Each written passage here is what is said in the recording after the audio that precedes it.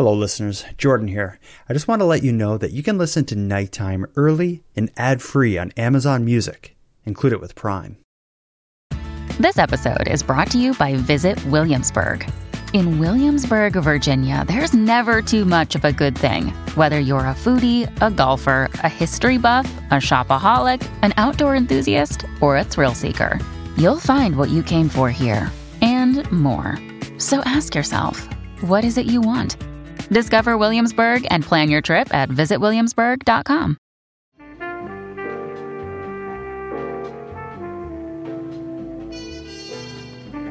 Welcome to Missing in Canada, an ongoing series by the Nighttime Podcast.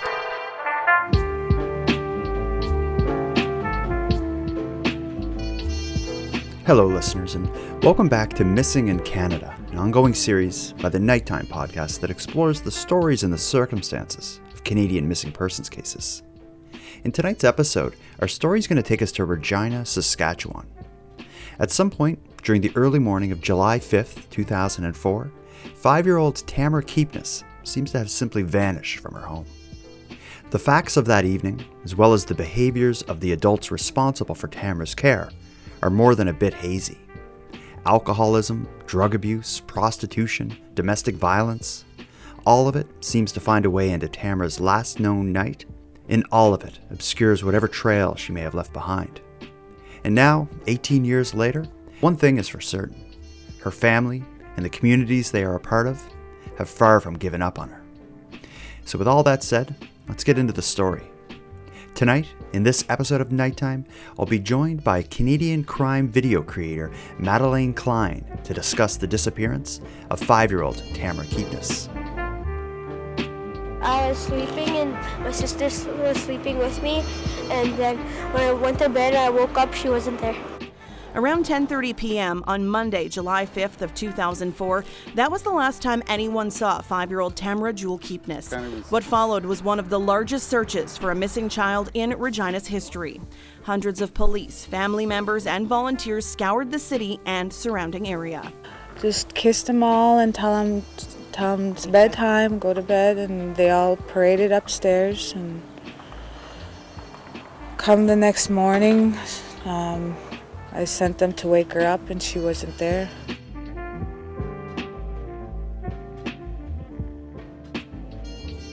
Lane, it's amazing to meet a fellow Canadian, I don't know what we would call ourselves, crime content creators. I think that's what like a business person would call us. Something like that.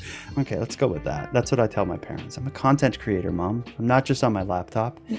Our paths crossed just last week or maybe 2 weeks ago as a result of you did a series of videos about Emily Bailey, which I covered on my podcast, and that's how I come to meet you. So now that I know a bit about what you do, but people who listen to my podcast probably don't. So tell me a bit about you and what you do. Well, by profession, I'm actually in healthcare. I would love to do content creating full time, but slowly but surely I'm on that journey. But as for content creating, I started about a year ago on a whim. I posted true crime on TikTok about the O'Brien boys from Newfoundland. And yeah, it just kind of took off from there. So, and it was fun, and I decided, why not? If I'll keep on this role. People generally won't get into creating videos about missing persons cases from Newfoundland without an interest in this sort of thing. So what makes you, interested in missing persons cases and unsolved crimes? Like, where does this start for you? I think I used to watch true crime with my mom. Okay. I'm looking back now, I'm not sure I should have been that young watching those shows with her, but it happened. And here we are. So, yeah. Good. I had a similar thing with my dad. When I remember back even in elementary school, we used to watch Cold Case Files and American Justice on A&E. And of course, Unsolved Mysteries. It's like we had the same childhood in different houses. Yeah, I've been there. So that's what got me into it as well, really. I just always grew up with this, with an interest in these kinds of stories and what they tell us about humanity and society. And then of course, like anything that has a mystery, I'm just I can't help but look away from it. I don't know what that is, or something within me that it's not that I think I can solve it, but I'm just like, yeah, it's interesting.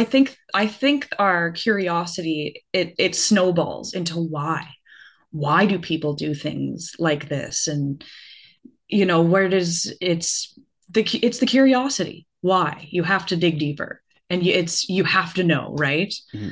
And maybe a part of it, I don't know about you, but I find a part of it when I hear these dark, twisted stories, a part of it makes me feel very thankful for my life and the fact that I don't have the kind of problems that I read about in these other stories. And sometimes I read a story and I'm just like, man, I got it good. And it makes me like, appreciate my life a little more and hearing the dark stuff that happens. Oh, I absolutely agree. And especially I cover strictly Canadian true crime.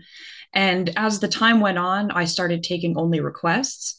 And I just, not only does true crime make me thankful, like you said, or grateful, but just this last year of, talking to people and doing all this research into the smaller and less known crimes,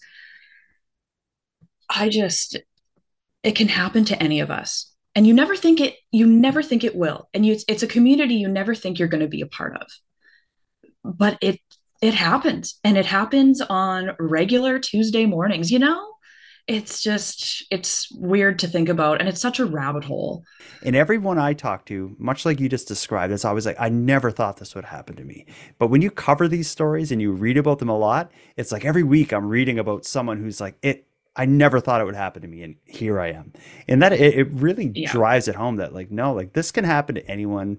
It's just the luck of the draw that someone's in the wrong place at the wrong time. At least that's how it seems when you read about them a lot. And, and Canada has this perception of being like a safe, peaceful place.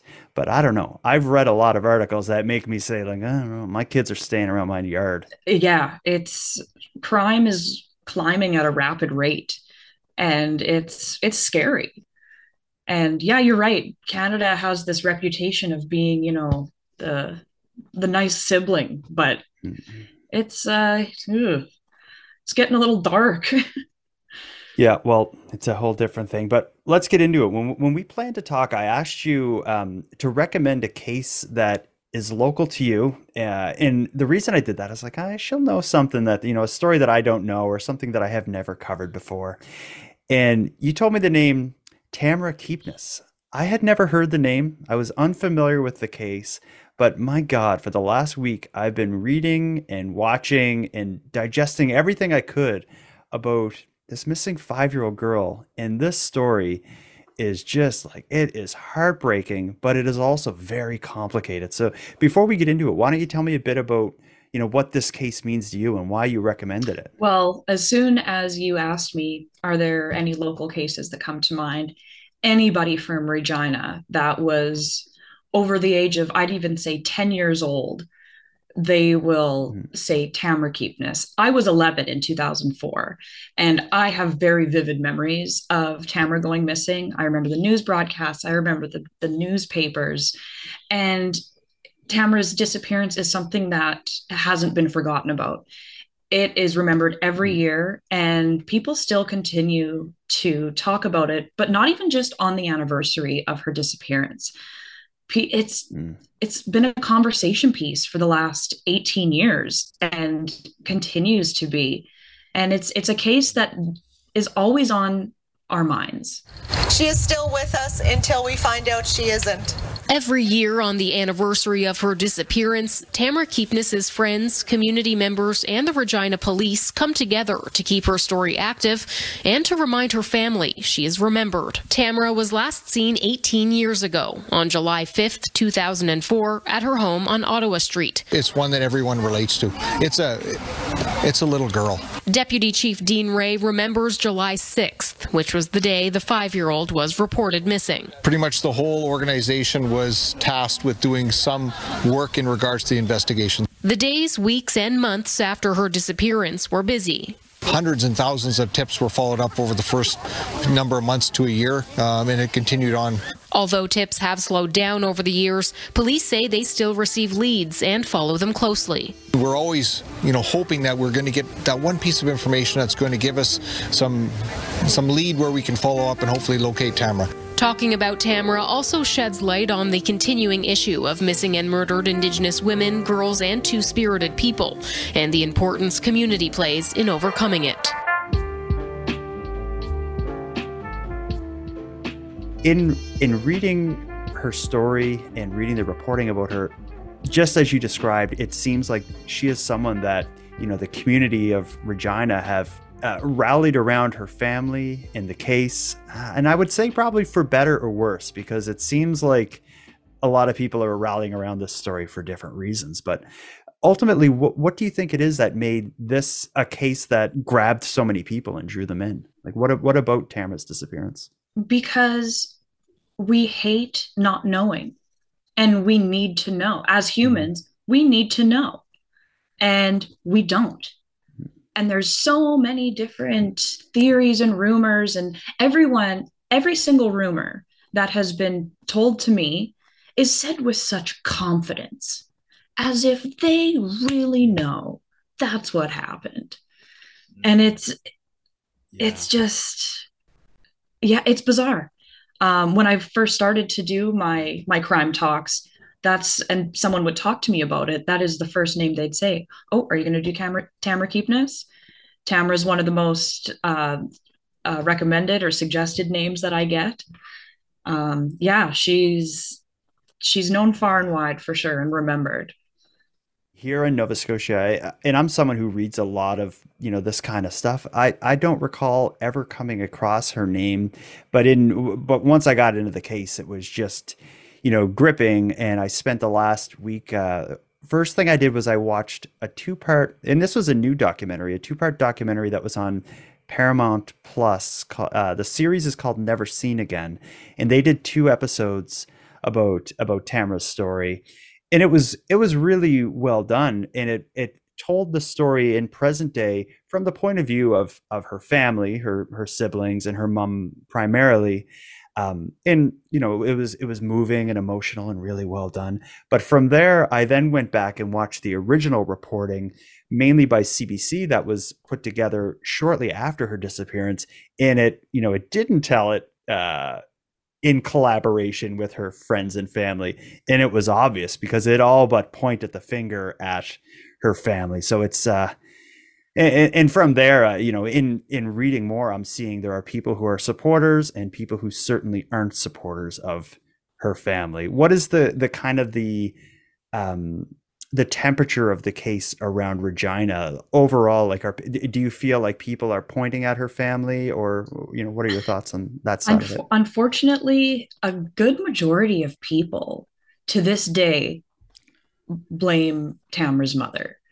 They have some sort of preconceived, she sold her for this reason. She knows what happened to her, whatever. Lots of, I've found, and this is just coming from my comments on my Crime Talk videos from over a year ago, or about a year ago now. I noticed that in that documentary, I watched it as well, very well done. They don't talk to Tamara's father, Troy. And in my comments, which I realize that comments on TikTok are all hearsay, but there was an outpouring. The investigators aren't on there. My God, the things I have found out through the comments, right? But there was just an outpouring of love for Troy Keepness, saying like he is still involved in the case and he's like super broken up about it. Very little sympathy to Tamara's mother, if any. But 100% sympathy toward Tamara, of course. And everyone still wonders where she is and wants her to come home. Let's go through a bit of the timeline and the background on the people.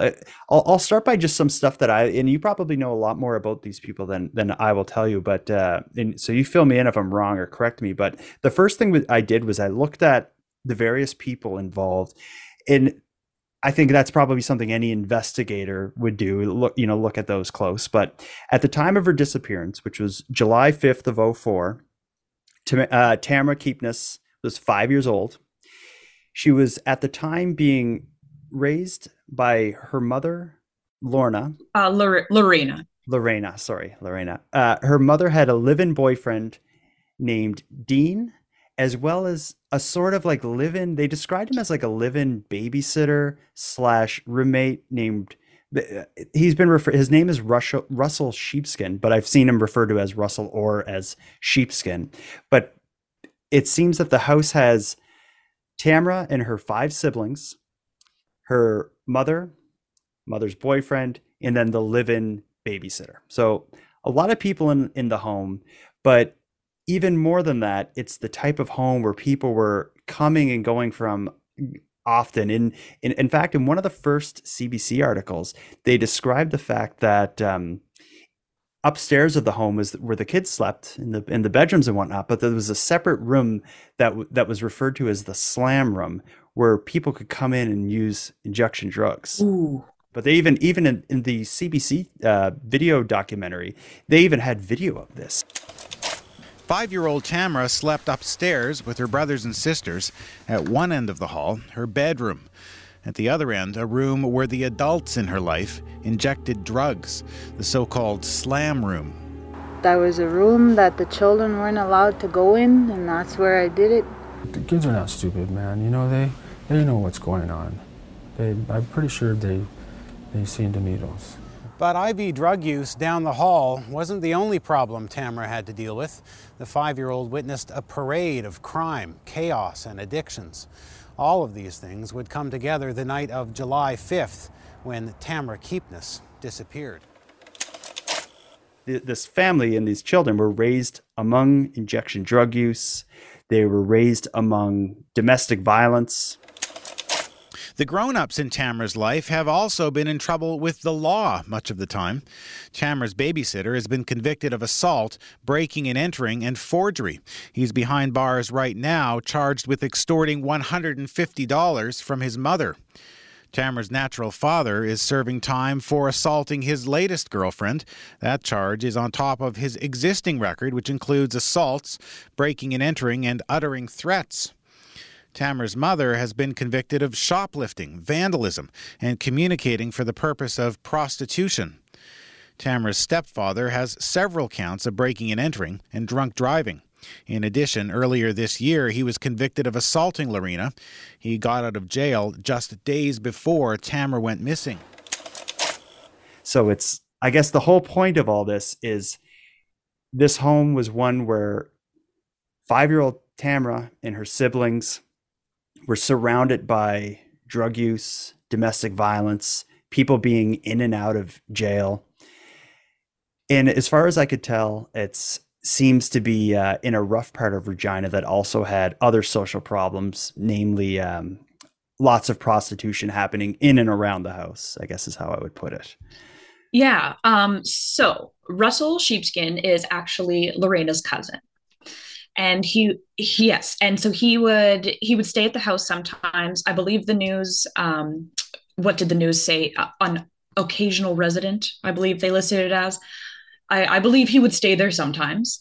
The night in question, actually, it said that Lorena and Dean had gotten into an argument. It seemed like the argument somehow involved the TV show CSI. They were like, Dean and Tamara's mom, Lorena, were like watching TV. And I think the debate started around what show they were going to watch. What happened to Tamara that night remains a mystery, but what was going on in the Keepness household is not.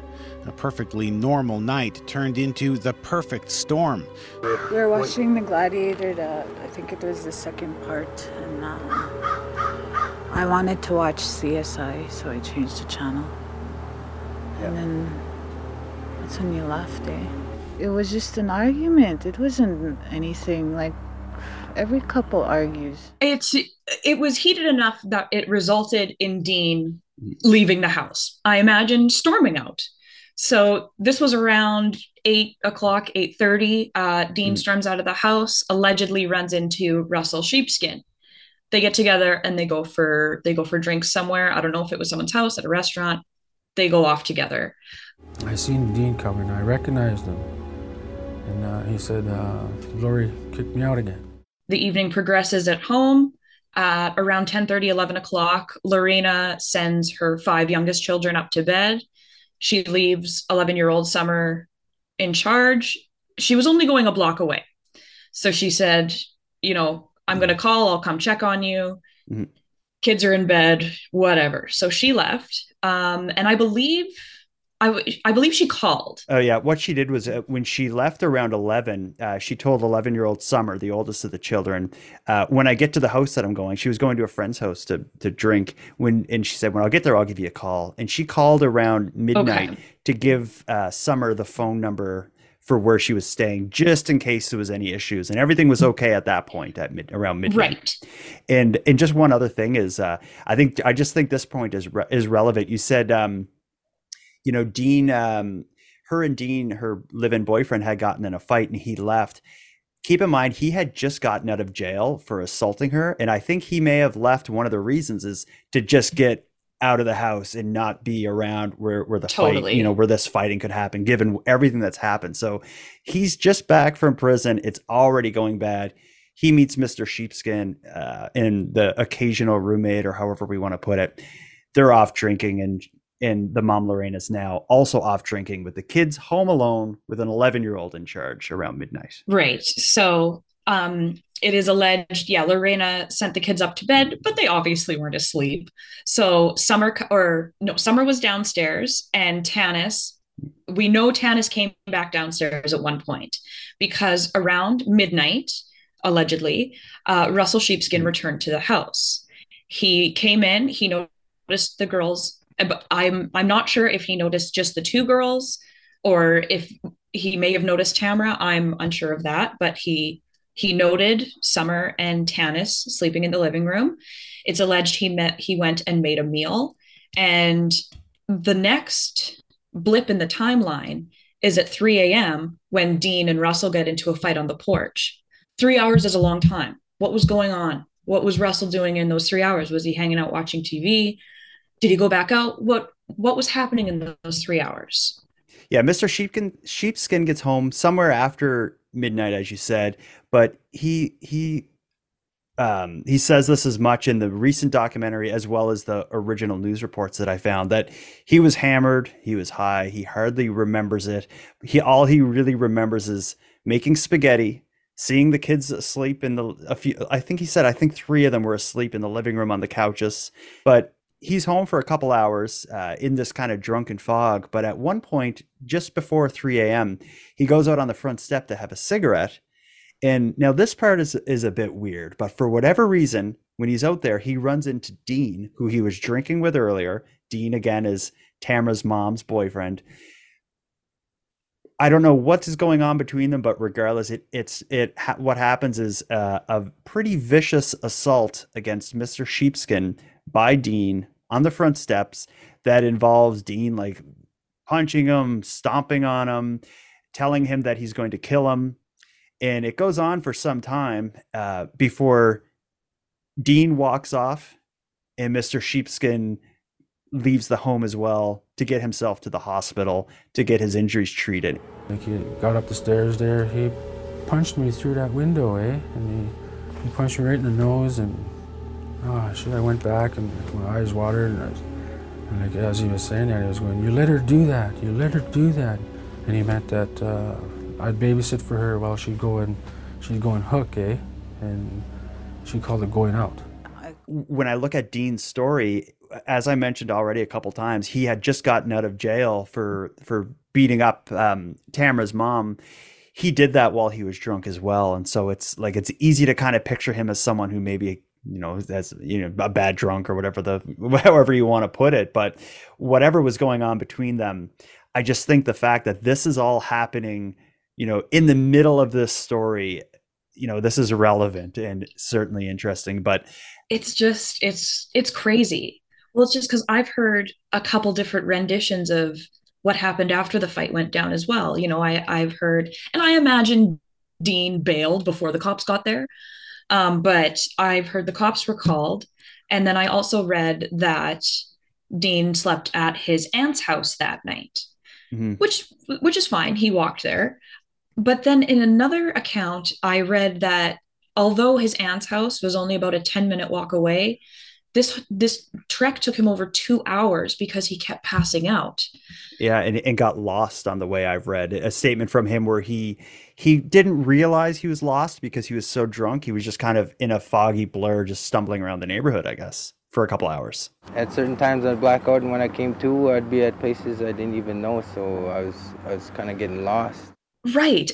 And it's just like that happening on the same night your stepkid goes missing is not good, you know? There's hardly one good alibi of anyone involved in any of this as we go. But regardless, as we follow the timeline, so around, I don't know, 3-ish, 3:30-ish, the home is again empty, with the exception of the 5 kids, with the 11-year-old in charge again.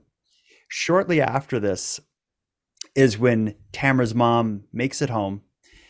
The front door is locked. This is somewhere around 4 a.m. The front door is locked, so she ends up opening and climbing through the window into the living room. And I just want to again say that Mr. Sheepskin, he thought he saw Tamara sitting in the chair that was closest to the window that her mom eventually climbs through. But her mother does believe that when she gets in, she closes the window. Although she, again, just like Dean and Mr. Sheepskin, she was hammered and she doesn't necessarily remember it and doesn't seem to be too committed to her version of the story as a result of that. But she gets in, she believes she shut the window, she lays on the couch, falls asleep, and she's basically out of commission on the couch, either asleep or hungover the next morning, until the point that people realize that she's missing. So her mom doesn't recall seeing her, but she doesn't really recall much of anything that night from the point that she gets home. I believe it isn't until the next morning when people like get up and they start scurrying around. It's almost like if you saw the movie Home Alone, it's almost like a little later that day, they start being like, whoa, where's Tamara? And she's not reported missing until noon the next day. Right. So Lorena gets home, climbs through the window. I hate when someone says, hey, did you see whatever? It's a little different when it's a child, but you don't remember something you weren't looking for. So Lorena goes in and she falls asleep. I read versions that she went upstairs, and then I read versions that she slept on the couch. She herself says in this documentary, she slept on the couch. She woke up on the couch. And I believe she did sleep on the couch because at around, I believe, I want to say 9 or 10 a.m., she let her mother in. The door was locked, so her mother was knocking. And I don't think she would have heard that if she had been upstairs. It's very, very possible that Russell Sheepskin and maybe Lorena saw 3 children in the living room. So we know for sure Summer and Tanis were in the living room at one point. Tanis and Tamara were twins and inseparable. I find it hard to believe that one would come downstairs without the other. So I think Lorena left, the 2 twins wandered down and hung out with their older sister. There is the point, however, and I believe this because there's really no reason for him to say this if it weren't true. That night, Tamara's 8-year-old brother, Rain, alleges they shared a bed together, and he felt her get up the next morning. He wasn't aware of the time, but he could say it was light out. He felt her stir and get up. So it was summer. It was July. It could have been light at 4 a.m. She could have got up, and we don't know what happened after that. She could have been in the living room and went missing from the living room. I have no idea, but I believe her brother's rendition of what happened. There's no reason for him to say that. But yeah. I want to... His story, though, it doesn't really give any indication. Like, he didn't see anyone. He just kind of remembers feeling some kind of movement. And he did have other siblings. It could have been as well. So that night, I think I think more people were in and out of the house than we know. And one thing about the idea that more people could have been coming and going, just one statement that stood out to me when I was reading of Mr. Sheepskin's account of being assaulted on the steps by Dean, who was Tamara's mom's boyfriend. Dean is alleged to have said to him that I'm with two other guys and the three of us are going to get you. And it just makes me think, like, you know, Dean is in a rage. He's on the doorstep. Who are these other guys? Were they in the house? Who are they?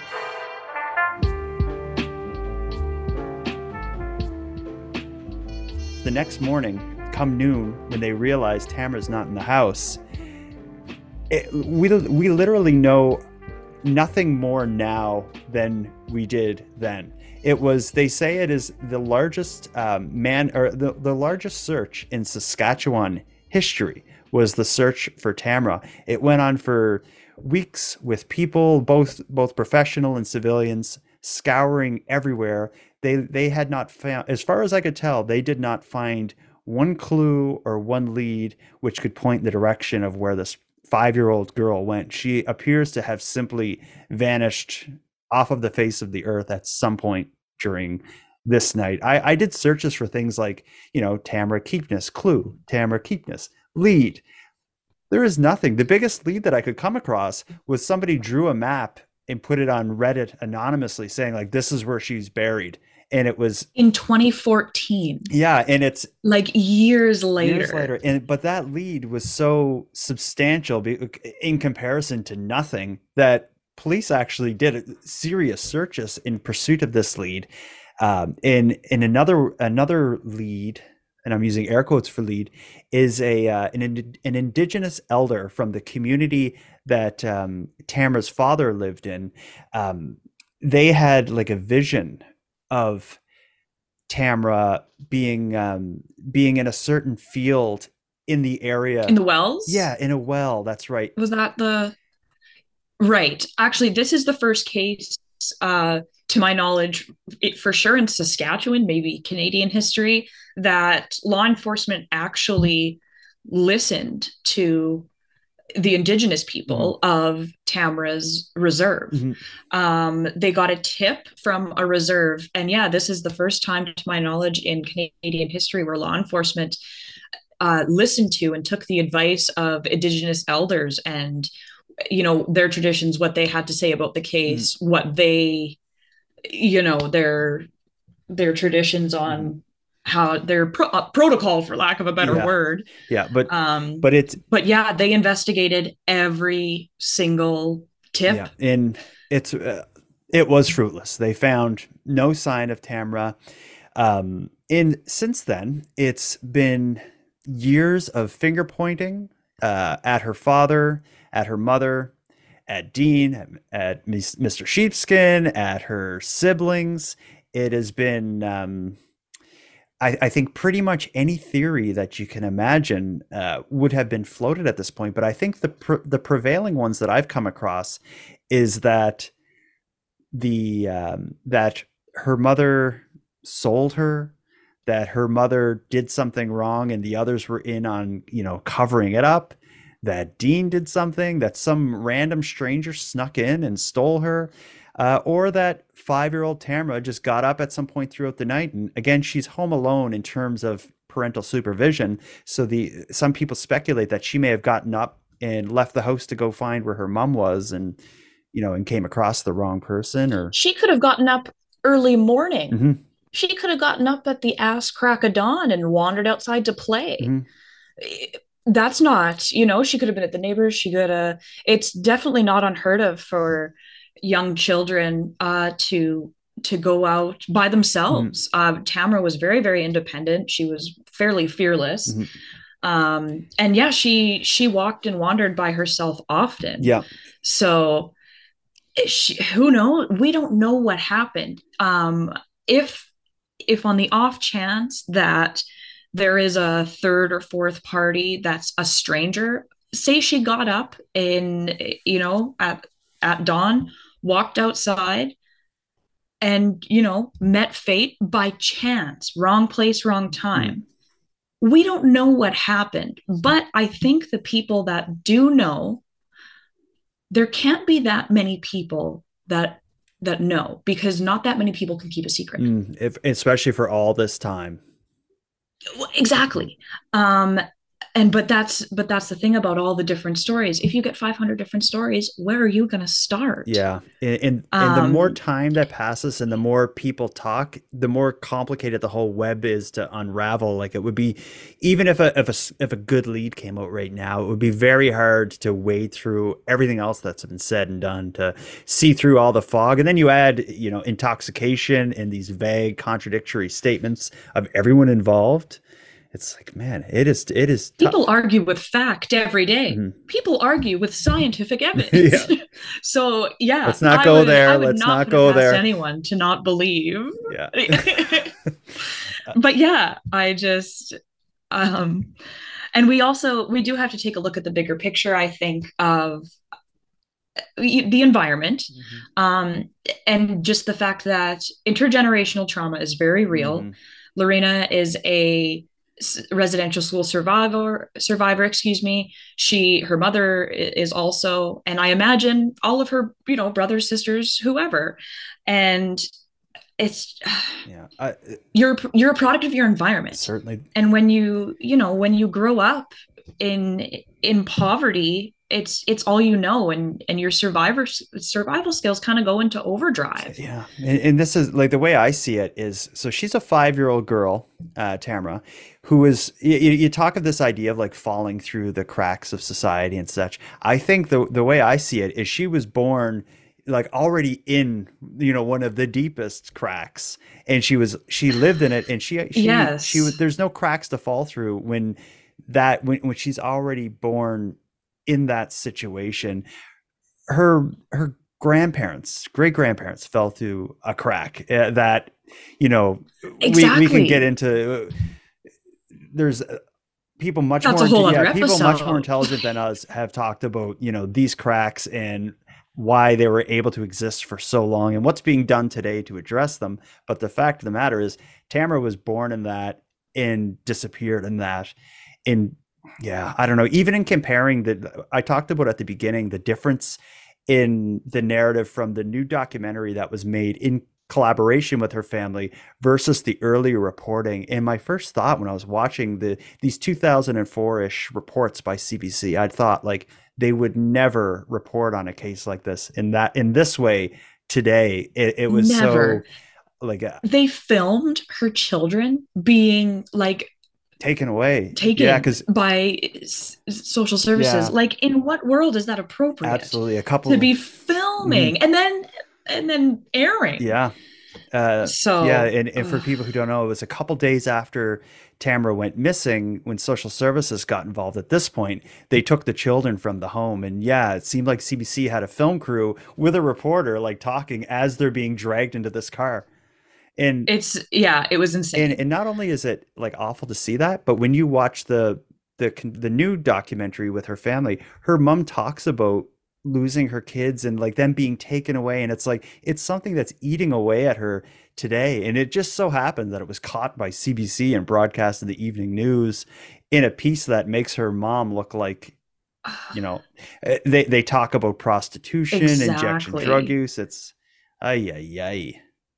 without any context of who they are. But I think that's why the new documentary was so important, because it allows the family and experts to contextualize, the environment that Tamara was raised in, and it makes it changes the like, oh, her mother shouldn't have been drinking with kids. When you get kind of the whole story, it's like, okay, there's much more to it than alcoholism. Well, and if you what people forget, and I do it too. People disconnect when it's not your life. It's really easy to have, preconceived ideas about people. And we need to remember everyone's a person. Everyone is a human. And almost all of us, except for the 1% to 2% of psychopaths, have feelings. And, it's so easy to forget people are people. Yeah. And we get an idea in our head And yeah, so that idea, like you walk down the street and every single person that's walking by is struggling with something, and they just, they're not wearing a shirt that's advertising it. We're all dealing with stuff, and it's well, and a struggle to you may not be a struggle to me, and vice versa. Yeah, but there is, yeah. But to be empathetic to others is certainly important. But in this case with Tamra, I think the idea of a 5-year-old girl going missing from her home in a major city in Canada, and 15-ish years later, there is no sign, no leads. There's a heartbroken family who's agreeing to make a documentary about it, as basically as far as it's gotten at this point. It's horrifying. And I'm a father to I have a kid who will be 5 in like 2 weeks.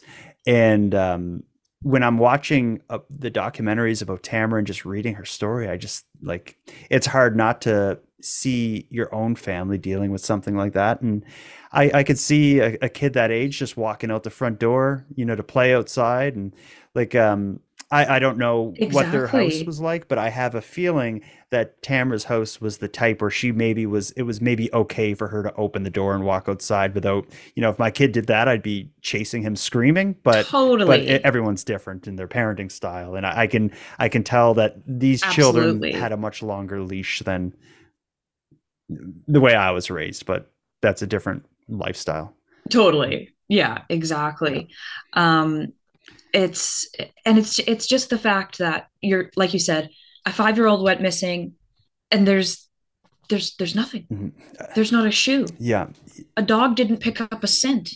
Like there's nothing ever was found. It's just, we don't know why, but what I've read is that in the early days, investigators have said, I don't know if it was in a press conference, but they did say they had reason to believe that the adults that were in the home that night weren't being completely cooperative and transparent or whatever about, their activities. So it seems like at least at some point there was some suspicion that people weren't being completely open and truthful. But when I read that, I had to put an asterisk next to it because I'm thinking they're all drunk, and it would be it's easy to find someone.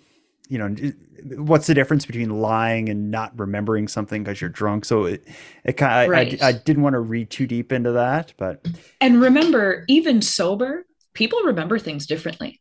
Oh, hell yeah. People remember the way things happen different than they did. Mm-hmm.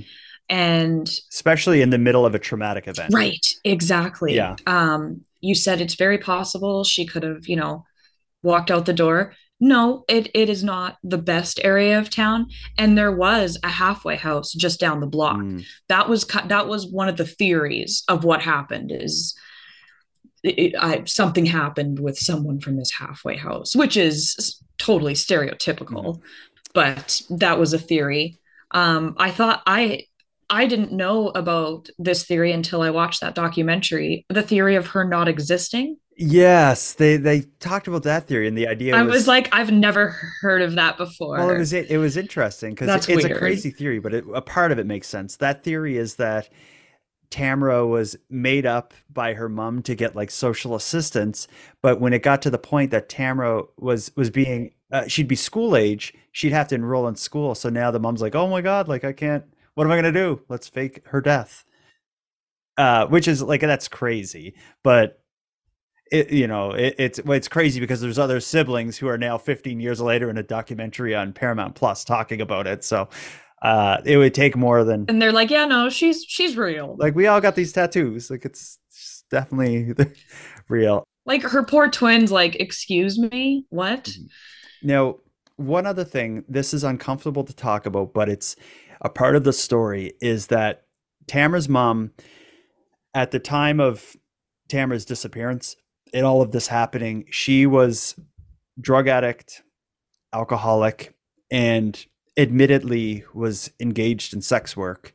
And I could not tell if that was taking place in the house, but not a lot has been said about that aspect of her life. But it just what that tells me is if that was happening in or around the house, that also opens the door to a completely different set of people, coming around.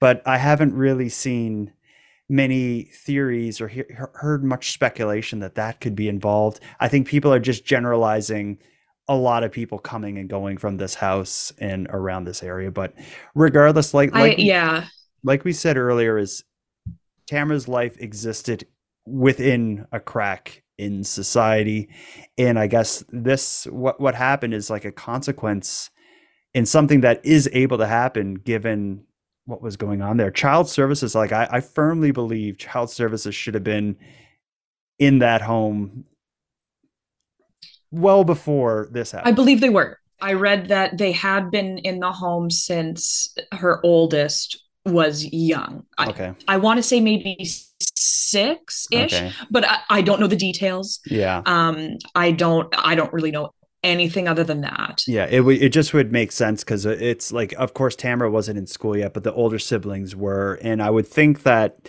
just in what we're hearing about the lifestyle that these kids were being raised in and amongst, like that would show up at school.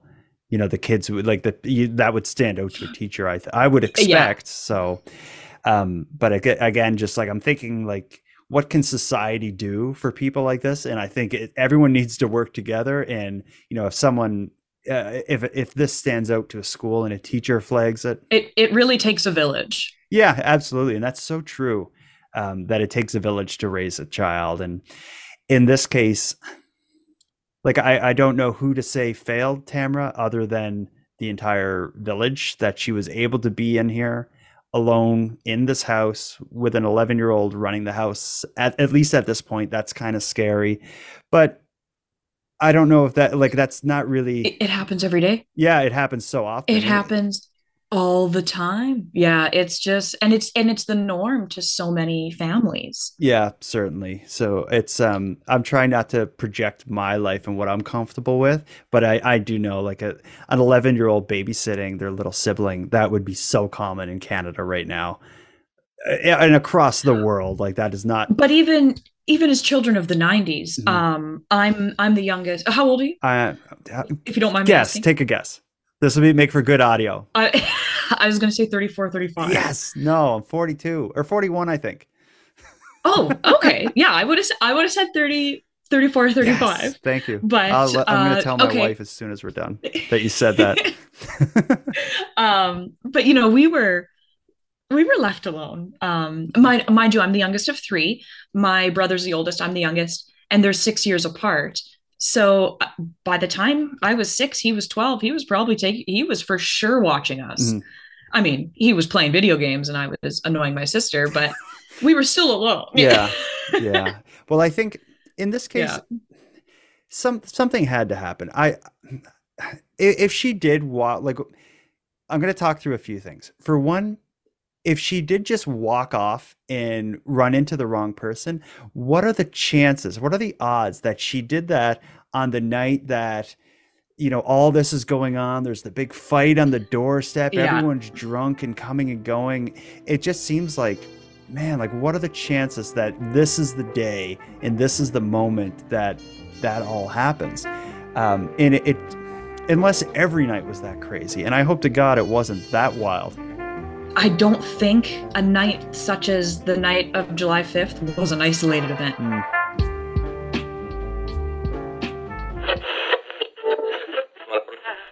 Hello, listeners. Sorry to pull you out of the episode like this, but I want to take a moment and remind you of the benefits of a nighttime premium feed subscription. First of all, I release the episodes ad-free and 2 days early on the premium feed, which gives you the show quicker and a lot less painfully. Secondly, I maintain a full back catalog of nighttime episodes and countless hours of bonus content only on the premium feed, so to give you more of the show than any sane person would probably even want to listen to. And the third thing, premium feed subscribers who do so annually get a discounted rate and receive a free swag pack by mail. Who doesn't love mail? And lastly, but hopefully most importantly, the premium feed will fund the creation of the show. My mics, my laptop, the little lights on my desk, it's all paid for by the combined efforts of the premium feed subscribers.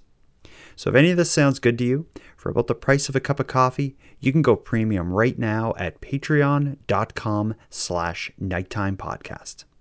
I want to thank you for considering it. Now, let's get back to the episode.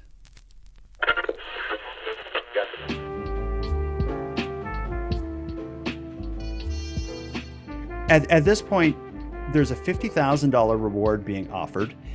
Plenty of news coverage. There's a new documentary on Paramount Plus that's, talking about her case. So it's getting out there. $50,000 should be enough to make someone talk if someone knows. And chances are, you would think, chances are whoever is involved in this, if it is as we think and someone snatched her up, it's probably someone that $50,000 would mean a lot to.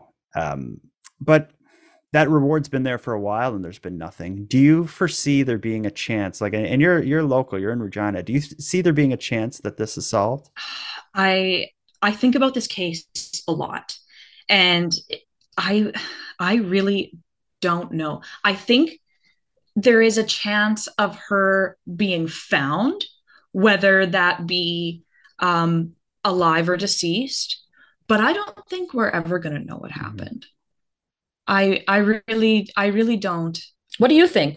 So much time has passed. I don't think she's out there somewhere.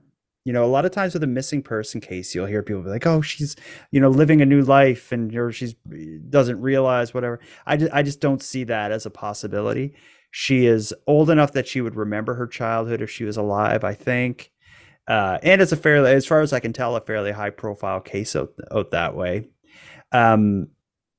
Yeah, I just don't see this ever having that kind of ending where it's like, oh, she was, being raised by someone under a different name somewhere else. I don't see that. Yeah. When it comes to Tamara Keepness, someone in that house knows more than they're leading on. Well, let's wrap it up with that. But for people who want to follow you call them crime talks. I'm not on TikTok, so I can't even talk about it. So why don't you tell us how people can find you on TikTok and YouTube? You can follow me on I am at Madeleine Klein across all social media. Madeleine is a little bit hard to spell, but I'm one of the only ones. So you'll find me right away. I should pop up. And Klein is with a K. So Madeleine Klein across all social media.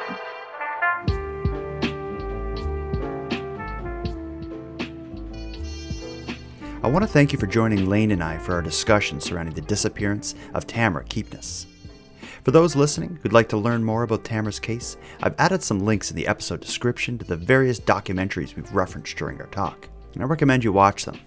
A 5-year-old simply can't disappear. And with that, I'm going to wrap up this episode, but before we do, I'm going to give thanks. First, a big thanks to Madeleine Klein for sharing an evening with me and with you, the listeners of Nighttime. I'd like to thank Monty Data for contributing the music for this episode, and LJ from Dystopian Simulation Podcast for providing the intro and outro voiceovers. But the biggest thanks goes to every one of you listening, as without your interest and your support, Nighttime would be as pointless as it would be impossible. But with that said, keeping the show alive is and has always been an uphill battle, so if you want to help take a bit of weight off the show's back, make sure you're listening on the premium feed. And on the topic, let me thank the newest subscribers. Joan, Cindy, Ellen, and Megan, thank you for going premium. And for anyone else who'd like to join the crew, you can go premium at patreon.com/nighttimepodcast. And if you'd like to support the show but can't do it by way of a premium feed subscription, you can simply share this episode on social media and let some like-minded friends know what we're doing here. If there's a Canadian missing persons case you'd like to hear featured on this series, let me know at nighttimepodcast.com. Also, I prioritize cases submitted by friends and family, so be sure to tell me if you have a connection to the case.